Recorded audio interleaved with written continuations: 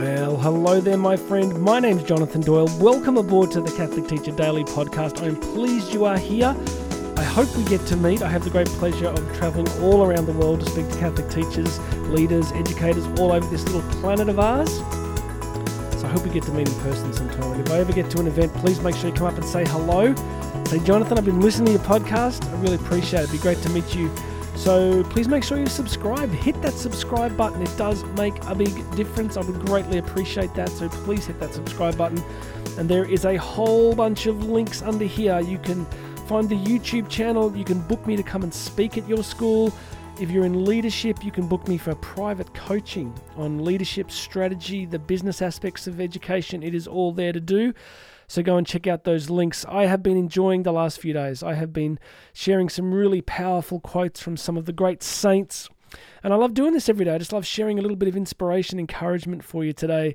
And today has an interesting title. Today's episode is called Why Catholic Teachers Will Not Need a Mirror in Heaven. I know you woke up this morning thinking to yourself, gosh, I wonder if I'm ever going to need a mirror in heaven. Well, good news. You've come to exactly the right podcast. I'm going to be able to answer this for you. And I'm going to do it by sharing a great quote from Father Donald Haggerty. He says this: there are no mirrors in heaven, nor, for that matter, in the possession of those who love God with intensity in this life. Listen to it again. There are no mirrors in heaven, nor for that matter in the possession of those who love God with intensity in this life. Why are there no mirrors in heaven? Because we will have no need to look at ourselves. Our gaze in heaven will be fixed upon the beatific vision. And I've always struggled with that because I thought, wouldn't we eventually get bored of it? Like maybe after maybe after 1 billion years, you'd be like, it's a pretty good beatific vision, but we have been here a long time.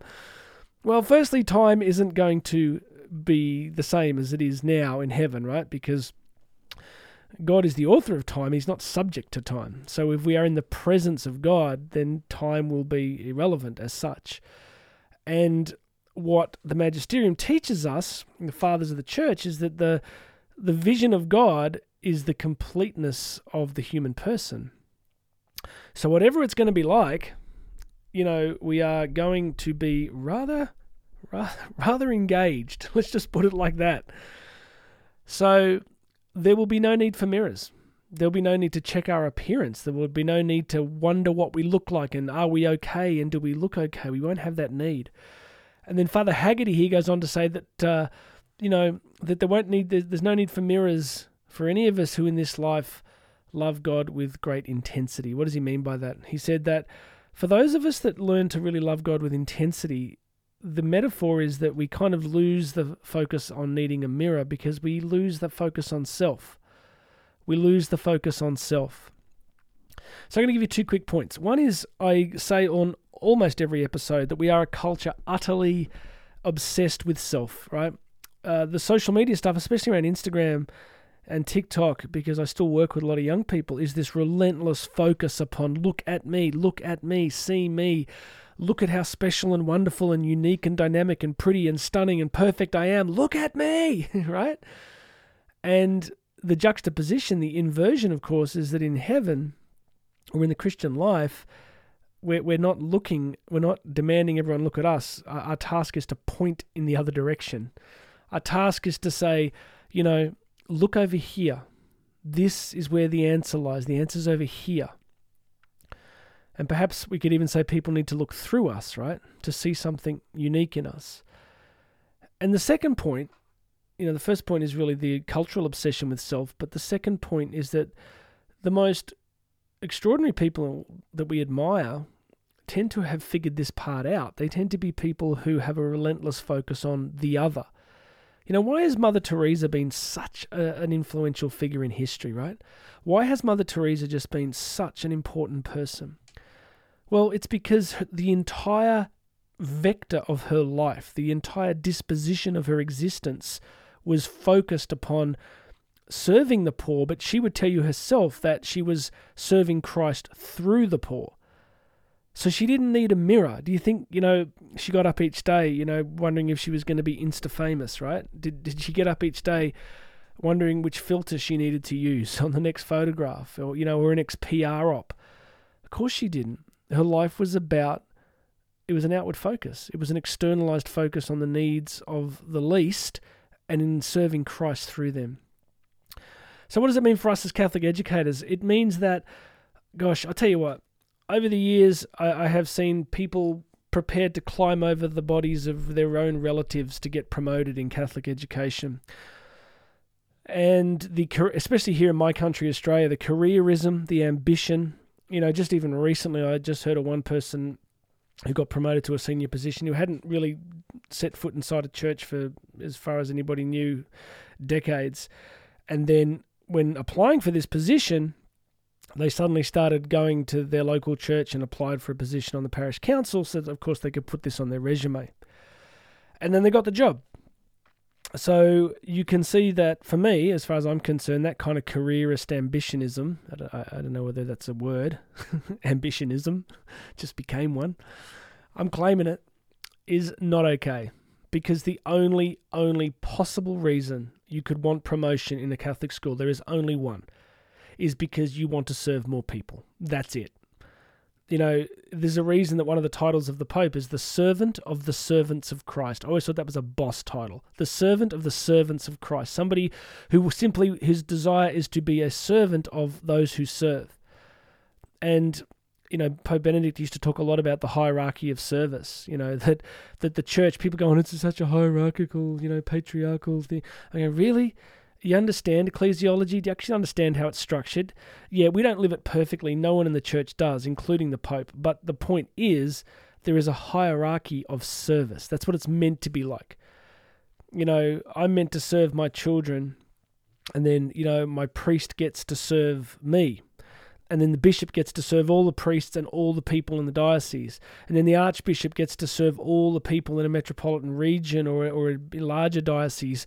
And then cardinals, the cardinale, the hinges, they get to serve the global church. And then the supreme pontiff, his lucky job is to serve all of the servants.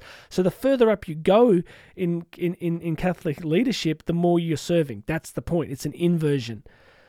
So, yeah, and I get that it's not always lived out perfectly, but if we hold that mindset that we don't need mirrors, that we don't need to be self-referential, that we don't need to be plotting and scheming our careers, but we just need to ask, how much more can I serve? And you know what? You want to know how you can be trusted? If you can be trusted to serve the smallest, the littlest, if you can just have a humble heart where all you want to do is, serve and serve and serve and not burn yourself out. I'm not talking about being a doormat.